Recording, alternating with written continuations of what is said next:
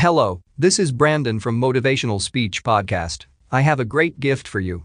I'm sharing some of the highly valuable life-changing free audiobooks. You can find the audiobooks link in the description. These audiobooks can change your life, so don't waste them. What I really want to get across to people is that no matter what type of circumstances that you have been raised in or have experienced, you always have the ability to find a way out and create success for yourself. And I had to do that in my own life.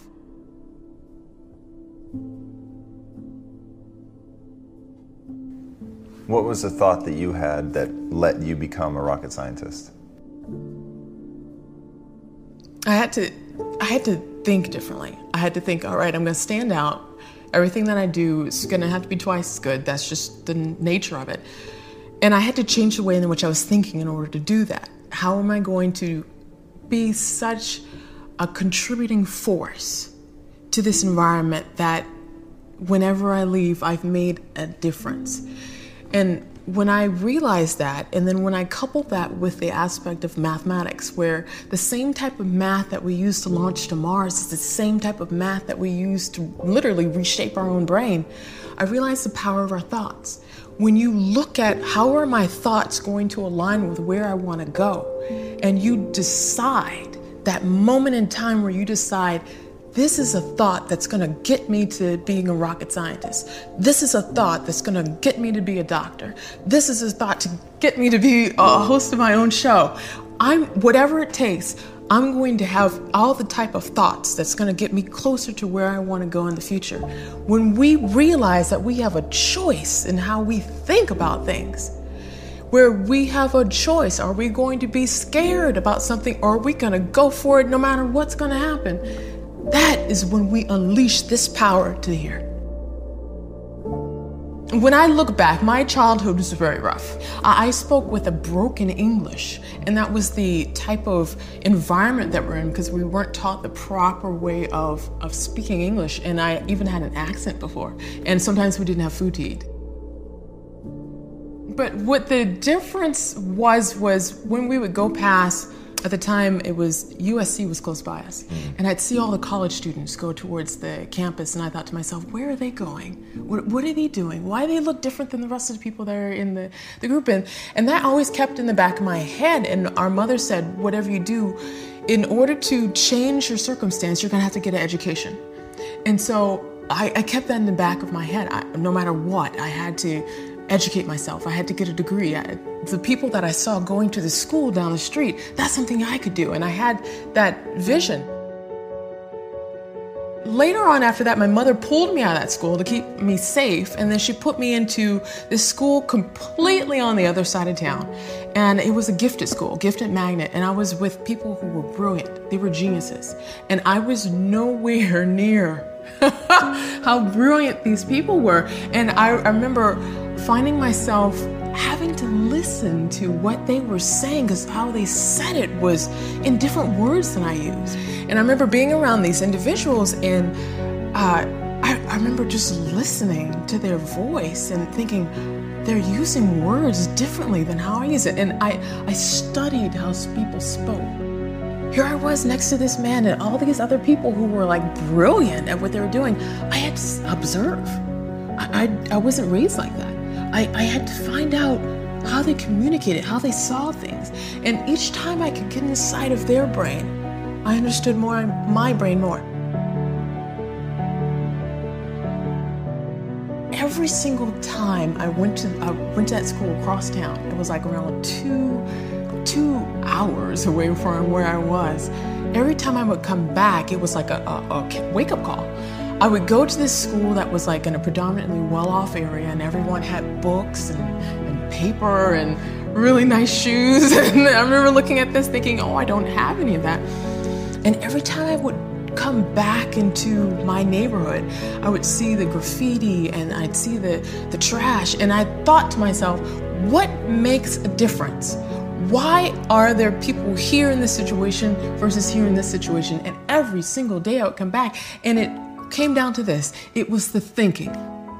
How we think.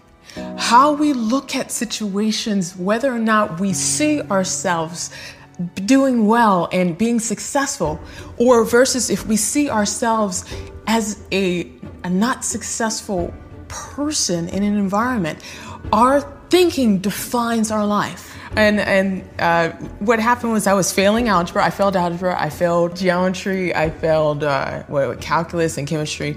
And there was this calculus teacher that said, all right, I'm going to offer calculus tutoring for anyone who's willing to come to the campus during the winter break. And I thought everyone was going to show up.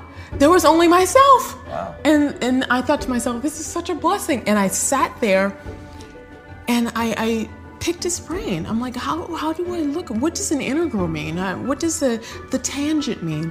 What does the instantaneous rate mean? And these are all words for derivative in calculus. And I got a chance to sit down with them. And that was the first time ever that I realized I was smart. And when I sat with him, it was amazing because I realized what was stopping me was my own fear. It wasn't anything with my educational aspect. It was me thinking I couldn't do well in mathematics. And when I learned to remove that fear and think, I'm going to do this no matter what's going to happen. I may fail it, I may not fail it. I'm going to do well at this, and I'm going to just see where it goes. I'm going to put my all into it. We'll find out. And I put my all into it, and I failed. I put my all into it, and I failed, but it's something inside of me shifted. I realized, hey, failing wasn't that bad. If I can like spend a little bit more time at it, I can actually do really well at this. And that was the shift in thinking. I'm like, all right, I'm just going to spend some more time in it, and I'm going to actually get this. When there is an expectation on your life to do well, at an early age, you adopt it, you address it, you adhere to it, you create it. But if you are never given that opportunity to know what you are capable of doing, if you are never given that word, that encouragement that says, do you know what, you can be good at mathematics, even though you failed algebra and geometry and calculus and chemistry, which I did, crazy. You can actually do well in mathematics.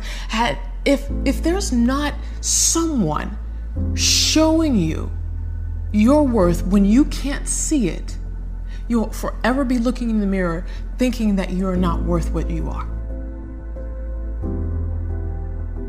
And my first job that I had was a math tutoring job. And I scored, because I had taken calculus and I'd taken those classes over, I scored relatively high on the placement test. And so the job, this is how ironic life is, the only job that I got first when I was in college was a math tutoring job.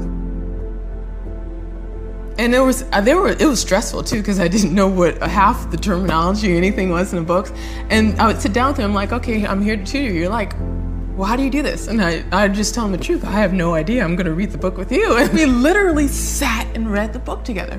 And I found myself reading the algebra books, reading the geometry books, reading the calculus books, reading the statistics books, literally reading and studying. And when I overcome my own fear, it was when I was working with someone else and recognizing that the person next to me was the exact mirror of myself.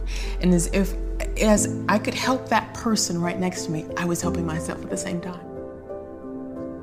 And that confidence that was built from taking something that I failed at before and shifting my thinking about it and embracing it to actually create a new reality for myself, that's what empowered me. And that's what allowed me to graduate top of my class, which later on opened up the door to launch rockets. And I've learned to become aware to see, all right, this is where I want to go. How is this decision going to help me get there? Decisions reshape the brain. Every decision that you make reshapes your brain.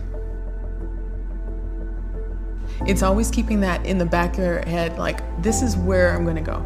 And I'd made the decision very early in life that no matter where I was going to change it. I was going to change it. So you have to put into your head exactly what it is. You have to envision it before it happens.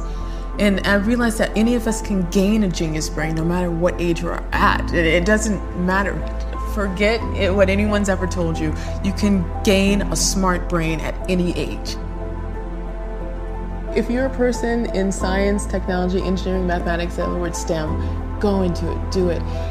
there is such a overwhelming need for you because you have the ability to see the big picture.